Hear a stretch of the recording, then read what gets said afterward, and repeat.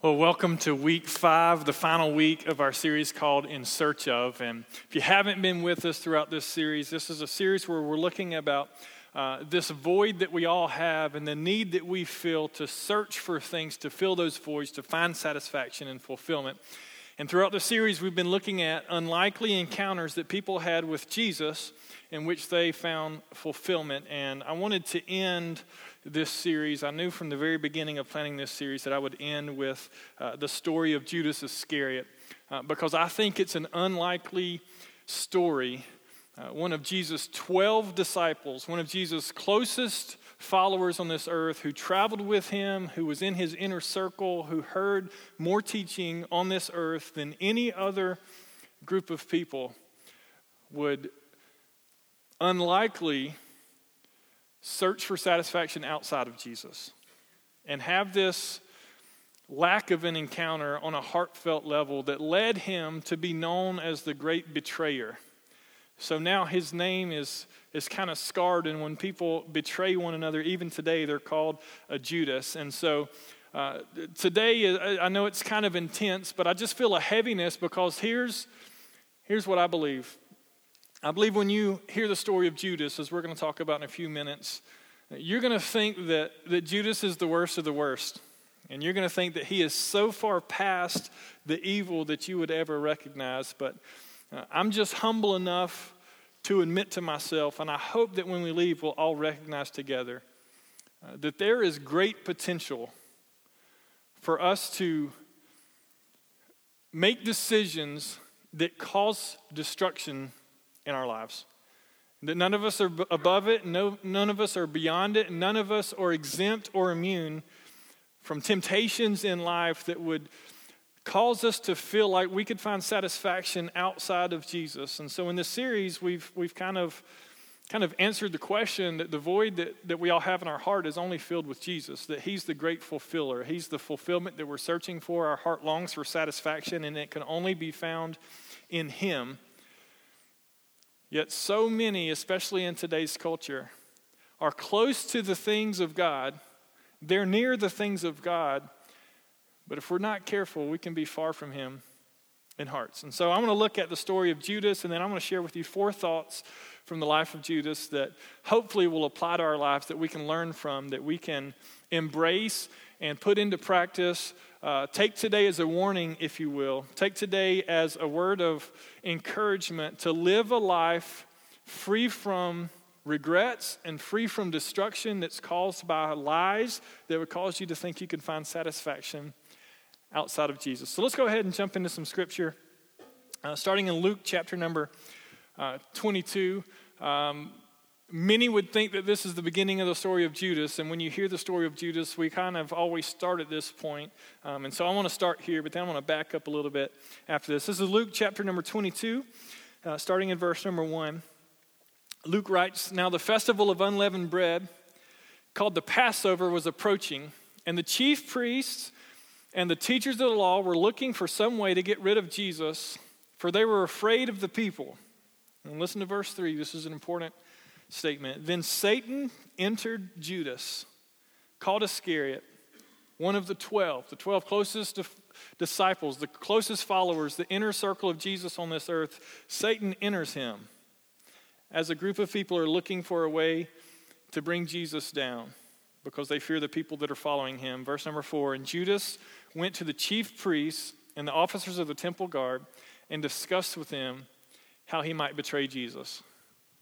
Now this is shocking. This is scandalous. This is unparalleled to believe that one of Jesus' closest followers, the Son of God, sent from heaven to earth to live a perfect life, who would have shown the world compassion and grace, who would have healed sick people, who would have raised dead people to life, who would have taught with such authority that even the smartest, most intellectual, most educated leaders of that day would have been drawn to his teaching. This would have been a man that was worth following.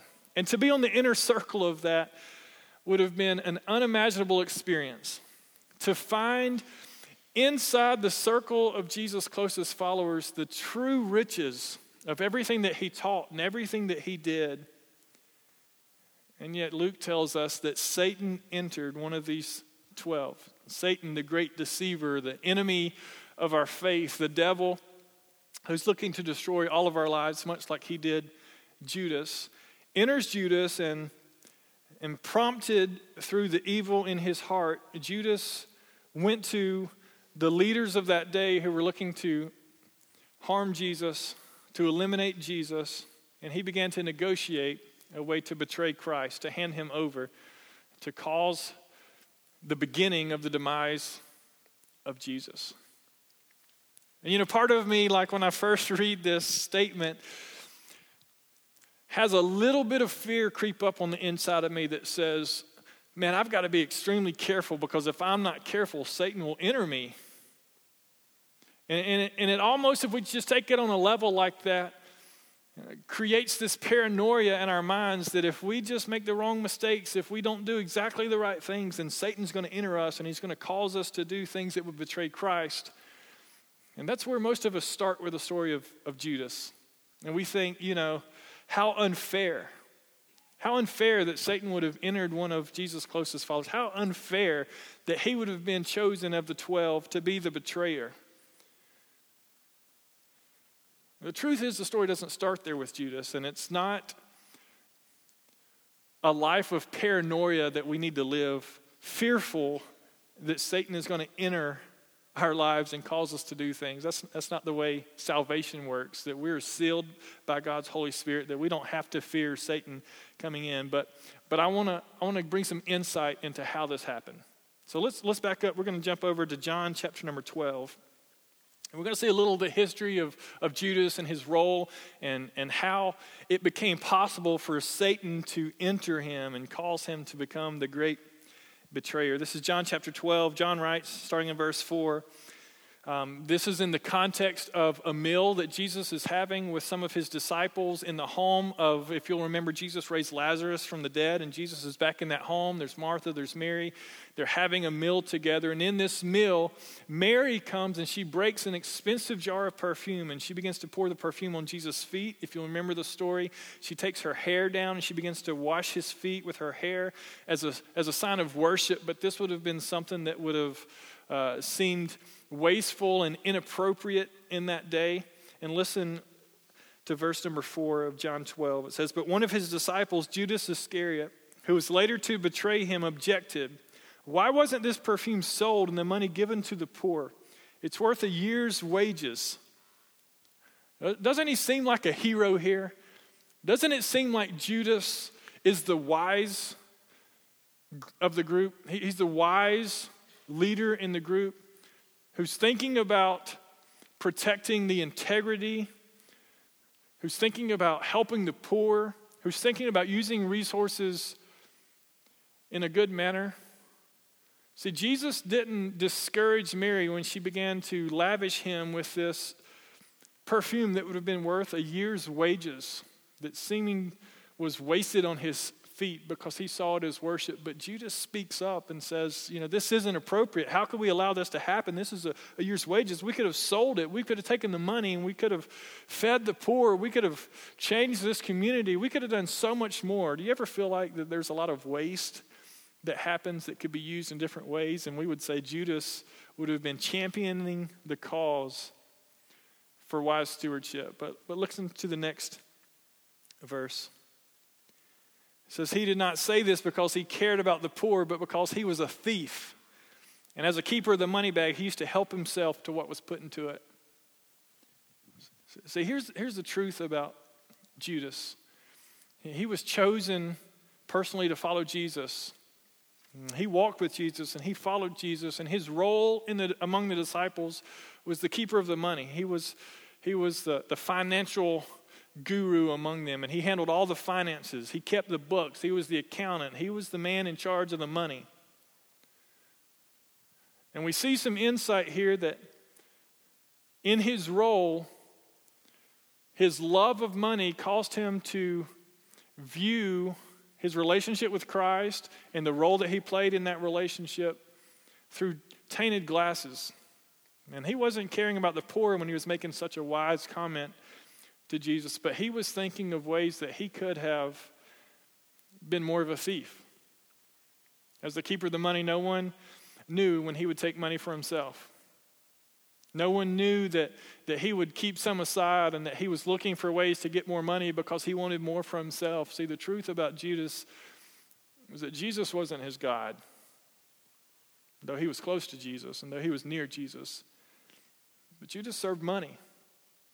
Judas served money, and money drove him, and money consumed him, and money caused him to do things that he would have probably never done had he not loved money the way he did. And so because of this love of money, we can see how Satan tempts him later in the story when it's time for him to betray Christ. Because as he approaches the leaders of that day, we see that he begins to negotiate with them what in exchange for betraying Christ? Money. In fact, it was 30 pieces of silver, which equivalent in today's world would have been 3 to 4 months' wages. So based on the average income of, let's say, $50,000, we're talking of $12,000 to $15,000 that he received in exchange for betraying the Son of God and turning his back on the Christ, the hope of the world, the Savior for all mankind, the great fulfiller, the one who can bring true satisfaction for $15,000. He sells him out because he loved money. And though he was near and though he was close to Jesus, he wasn't a true follower.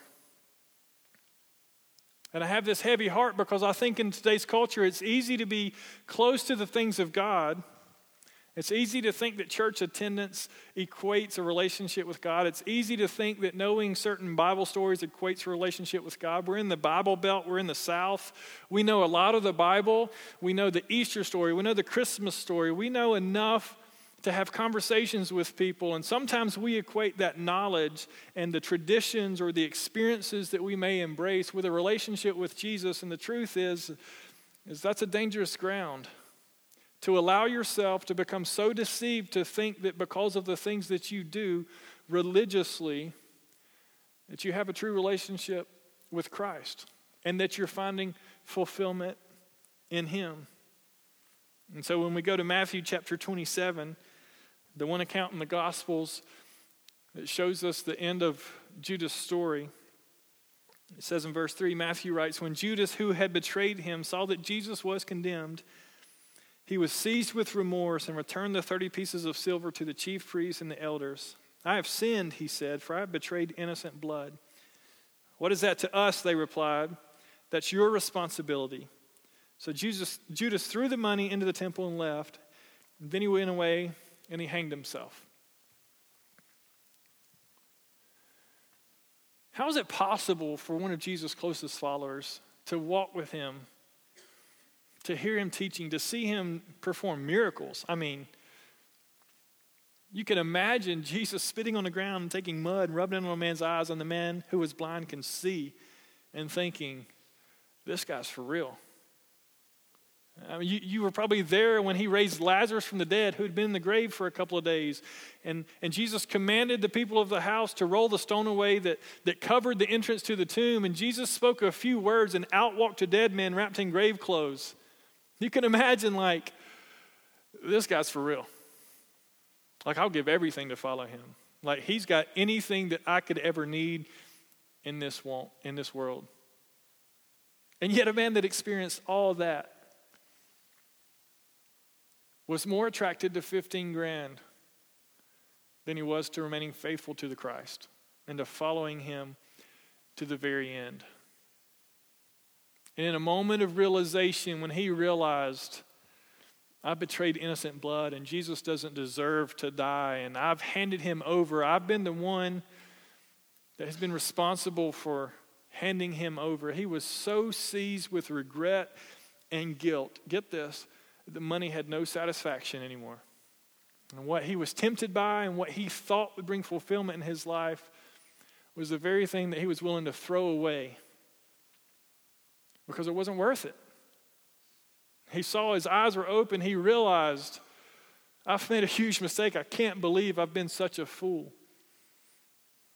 I don't know what went on in Judas' mind. I don't understand what would cause a person to kill themselves. I know that suicide is rampant in today's world. I can't imagine the pain that one goes through to get to a point to want to take your own life. But that's what happened to Judas. As he realized that he had searched for fulfillment in something that would never bring satisfaction, and the dissatisfaction in his heart led him to give up on life. How do you give up on life when you walk with Jesus? How do you give up on life when you've seen him do everything that you could imagine?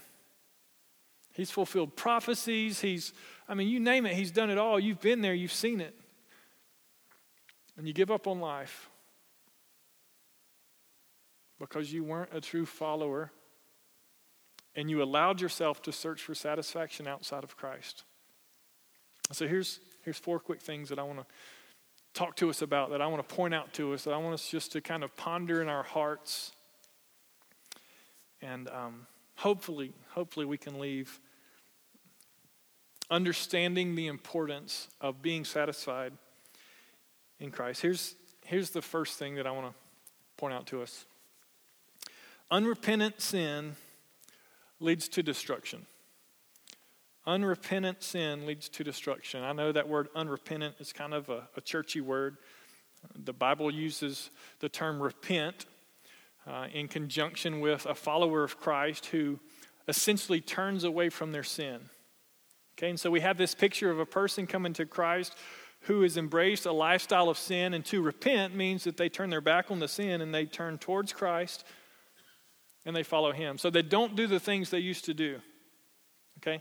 Now, let's just kind of all be real here today, okay? We all sin. Okay, I know that you are super holy. We're in good company, you and I. I'm just kidding. That was a joke. But the truth is that we do not live sinless lives. We are not Christ Jesus. Okay? Now, when sin enters our life, when we sin, when we commit sin, when we do something to trespass, to go against the things of God, when we make decisions, when we participate in things that cause Christ to grieve, that cause us to make a decision basically that turns our back on Christ rather than turning our back on sin, we have an option, okay? Number one, we live with the sin in our heart, which grows and festers. It's like a cancer, and it will destroy us in the end. Or 2, we confess that sin, like 1 John 1:9 says. It says, if we confess our sin, he is faithful and just and will forgive us of our sins and cleanse us from all unrighteousness. Okay, so when Jesus died on the cross, he died for your sins, past, present, and future. All of your sins have been paid for. You only need to confess your sin and receive forgiveness for that sin, but then you're expected to repent, to turn from the sin, to not live the lifestyle of sin any longer. Okay? So if I'm going down the road and there's drivers who can't drive that make me angry, and in my anger I sin and I say things I shouldn't say, or I make gestures I shouldn't make,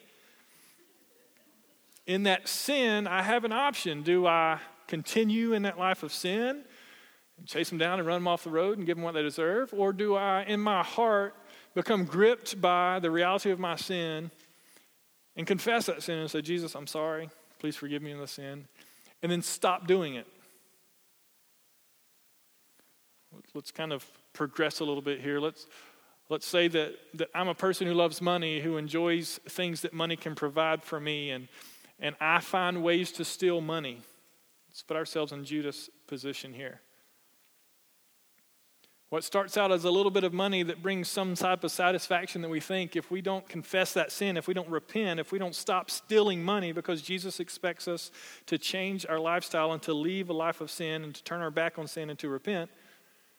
If I don't do that, then that little bit of money doesn't bring the satisfaction. There's a law of diminishing returns, and so now I need to get more money to bring the satisfaction that I think I need, and before long,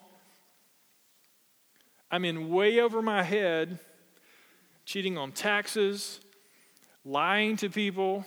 You see how things build upon things and things build upon things. And what once was just taking a little bit of money from someone now becomes a lifestyle of pursuing more money and the satisfaction we think it can bring. and it grows, and it builds, and it builds. And so if we have sin in our life, if we've embraced sin, if our eyes are looking at things that are displeasing to God, if our ears are listening to things that are displeasing to God, if we're going places that are displeasing to God, if we're engaged in activities that are displeasing to God, then there comes a point where we have to say, I'm going to repent. I'm going to confess this sin, and there's grace for you. There's no one here telling you that you're going to hell because you cussed someone out for not being able to drive properly. But if you make it your life's mission to correct terrible drivers, and you run people off the road, and you're killing people, and you're putting bombs under bridges, and you've gotten to a point where it's a little out of control, it's because something started out small, and you never repented. And you allowed it to grow, and sin always wants more. It always wants more, and it always wants more. And it grows, and it grows, and grows. And before long, we're like Judas, we've allowed ourselves to be so entangled in sin that it destroys us. It destroys us. And so we've got to find satisfaction in Christ by leaving the sins that are in our life. And it starts with searching our hearts, like David prayed in Psalm 51, search my heart, O God, and reveal any wicked ways that are within me. Create in me a pure heart, a steadfast heart. You may be here, you may have sinned recently, like most of us, like all of us. And as you're looking at your sin in the mirror every morning, you've got a choice. Am I going to continue to walk in the ways of sin, or am I going to repent? Am I going to confess this sin and change my ways? And if you choose to continue walking in the ways of sin, you're basically taking God's grace for granted, you're abusing it, and you're living a life that's going to lead to destruction. Sin always wins. Sin always destroys. That's why it's important for us to rid ourselves of sin, to confess that sin. But Judas never did that. And as close as he was to Christ, he never repented. He allowed that sin to grow to a point where he betrayed the Son of Man and was a vessel used not by God but by Satan himself. Unrepentant sin leads to destruction. Number 2, we are never immune to temptation. We're never immune to temptation. We can never get to the place in life where we're not tempted, okay? That's heaven. We're not in heaven. We will always be tempted on this earth with sin. We're never immune to temptation, and we must learn to recognize the lies that temptation provide. Temptation offers deferred satisfaction, which means there's something that I can do to get something.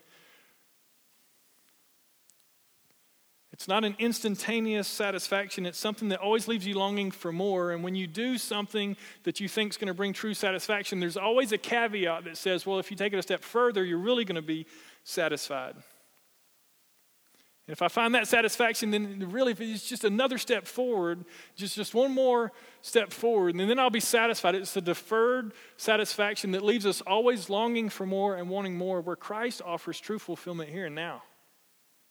He offers joy now. He offers peace now. It doesn't matter what your circumstances are. He offers peace and joy and fulfillment and satisfaction now in Him. The temptation leaves us longing for more. And we're not immune to temptation. And being tempted is not a sin. You need to know that. You need to know, men, that when you're tempted to look at a woman, it's not a sin. But if you follow the woman down the aisle and around the corner, okay, you're getting into some sinful territory there. Okay? There's a difference. It's not a sin to be tempted by more money and doing things that would get you more money, but it's a sin when you begin to do the things that would get you more money that are immoral. It's not a sin when you see something flash up on your screen that would cause you to want to click on it and look at something inappropriate. It's a sin when you click it. Okay? There's an X or there's a red circle. You can close that page. You're good. You get my drift here. We're not immune to temptation. Temptation is for us all. We're always going to be tempted with something. Your temptations will look different from my temptations because we're all wired differently, and Satan knows just the ways to tempt us to try to destroy us. For Judas, it was money. For you, it's possibly money, but it's any number of things. You're never going to be immune to it, and you need to understand that and realize that. But then you need to understand the lies that come with the temptations.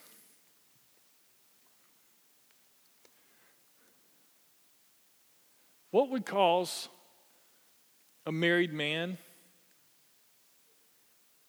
to long for a relationship with someone that's not his wife? Let me tell you what it is. It's a lie. A lie that says that there's more satisfaction to be had outside of your marriage. What would cause a person to want to kill someone? Like to end their life? It's a lie that says your anger will be satisfied when they are no more. It's not true. It's a lie that says that you're going to find satisfaction in ending someone's life. That your anger has gotten to a point where you're going to be satisfied only by ending someone's life. It's a lie. It's a lie that anything that you do to bring satisfaction to yourself outside of the confines of Jesus will bring satisfaction. It's a lie. It's all a lie.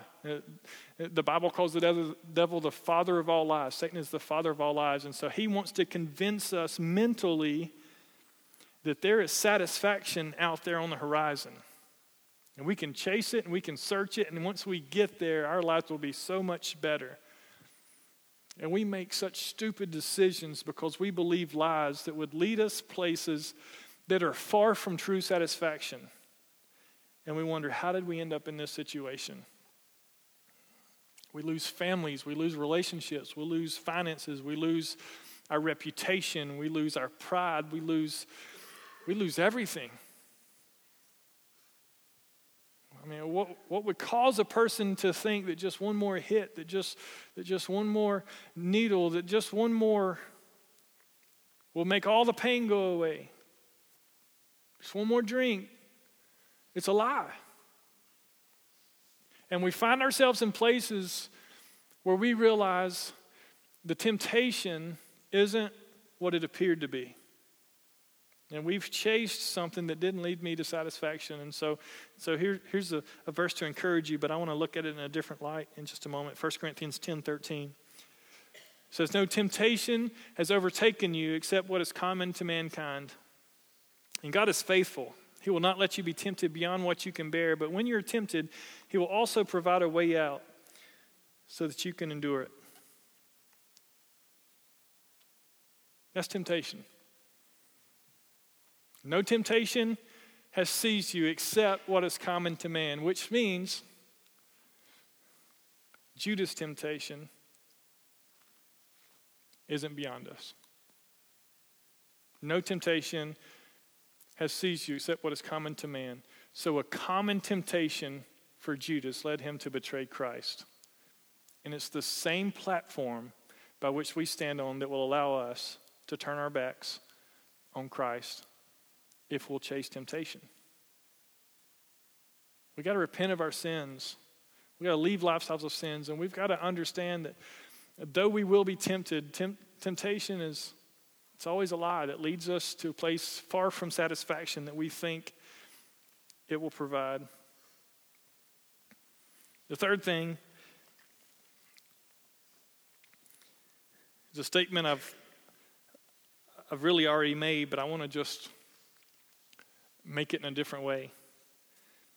So we betray Christ when we find our satisfaction outside of Him. We betray Christ, this is Judas, when we find our satisfaction outside of Him. Judas was with Christ but found satisfaction outside of Him, and so it caused him to betray Him. There's a pastor named John Piper who says it this way: God is most glorified in us when we are most satisfied in Him. God is most glorified in us when we are most satisfied in Him. There's this lie, this belief that causes Christianity to be unattractive to people outside of the church or people inside of the church for that matter. And it's a belief that if I'm going to follow Jesus, then my life is just going to be lame. I can't do anything fun. I can't experience any pleasures in life. And so I have to be willing to give up everything to follow Jesus. And there's truth in that. You do have to give up everything to follow Jesus. And it's not about you anymore. But the truth is, God gets most glory from our life when we find satisfaction in him. Like he's not up in heaven saying, oh, my little robots down there, they're so miserable, but oh, I'm so in control of their life. This is great. Look, Holy Spirit, look, they're so miserable, but look, they're in church again. They hate it, but they're there. I'm so happy today. This is great. Look, their life, oh my, they've given up every form of pleasure. Look how miserable they are, but I'm so proud that they call themselves a Christian. That's not the God we serve. It's fun to be a Christian. There's fulfillment. There's satisfaction in being a Christian, because no longer do the things of this world bring satisfaction to us, but the things of God bring satisfaction to us. And in him, we find true satisfaction and fulfillment. He came to give us life more abundantly. He doesn't want us to be miserable puppets here on the earth. The temptations we've talked about cause us to see fulfillment outside of Jesus. And when we do that, not only do we not find true satisfaction, but we don't bring glory to God with our lives. This is Philippians chapter 3, verse 8. Paul writing here a letter to the church at Philippi. He says, but whatever were gains to me, whatever was attractive to me, whatever I found fulfillment in once, I now consider loss for the sake of Christ. They pale in comparison. Those things that I once considered gain, they're loss for the sake of Christ.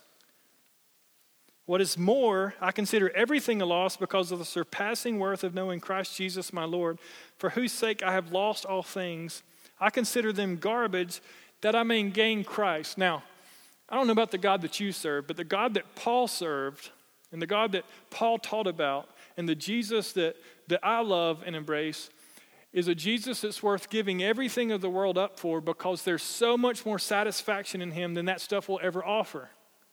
And when you get to the point where you know Jesus, when you get to the point where you've got a relationship with him, you'll begin to realize that all of those things that once were gain, all of those things that I once lived for, they're lost. They pale in comparison. There's nothing that they would ever be attractive to me for again, because I have found satisfaction in Jesus. He is that kind of God.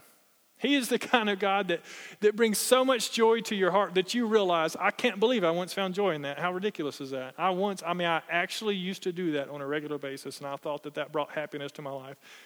That is unbelievable. I mean, Jesus, can you believe that I used to do that?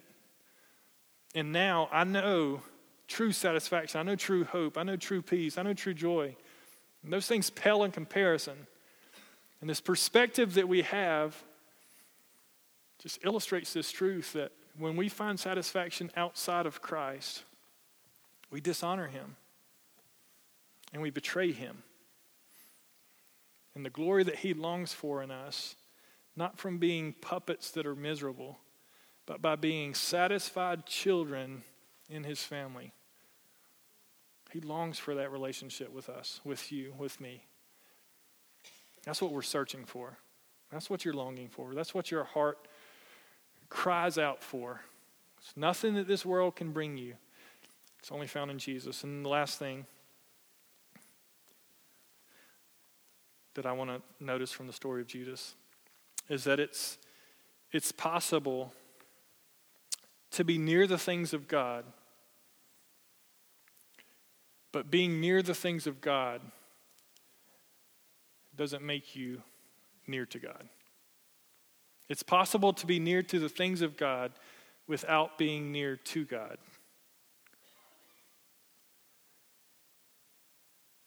I'm afraid that we have dumbed the Christian faith down to a checklist. And we feel as though sometimes, as long as our checklist is full, then our relationship with God is great. Got to go to church. Got to read my Bible. Got to give some money. Got to say a prayer. Got to help somebody this week. Good deed here. And we step back from our checklist and we say, oh, I'm not doing so great. Oh, got a lot of empty squares there. I got to really work on that. I got to put some more time, some more energy, some more effort into that. Or we get prideful and we say, man, my checklist is looking good. I'm going to take a couple of days off. I mean, you ever feel that struggle inside, like the checklist mentality? I've got to own up certain things. I've got to fulfill responsibilities, and then my relationship with God is good.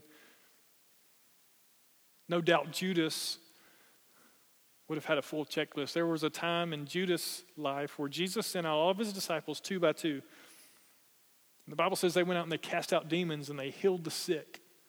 Some even raised the dead.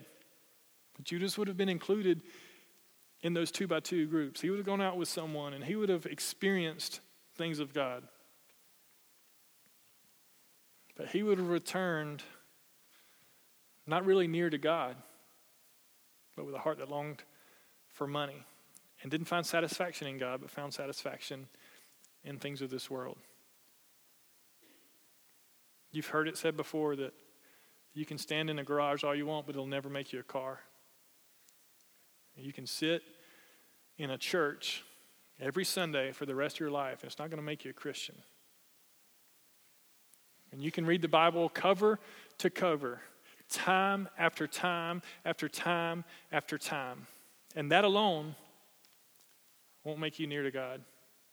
It will help you know more about God.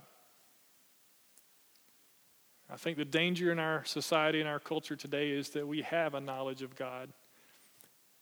And we think that that knowledge is sufficient for a relationship with Jesus. But the truth is, if you're finding satisfaction outside of Christ, if your heart longs for things that aren't godly,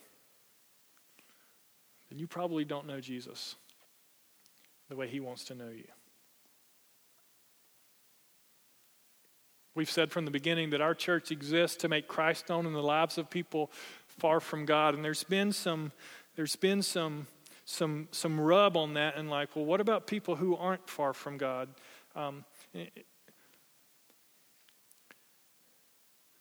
Far from God doesn't mean prostitute. It doesn't mean murderer. It doesn't mean drug addict. It doesn't mean alcoholic. I believe all over this country, this world right now, there are people sitting in churches who are far from God. And they may believe that sitting in that church that day appeases the gods, makes God not be angry at them, helps them have a better life.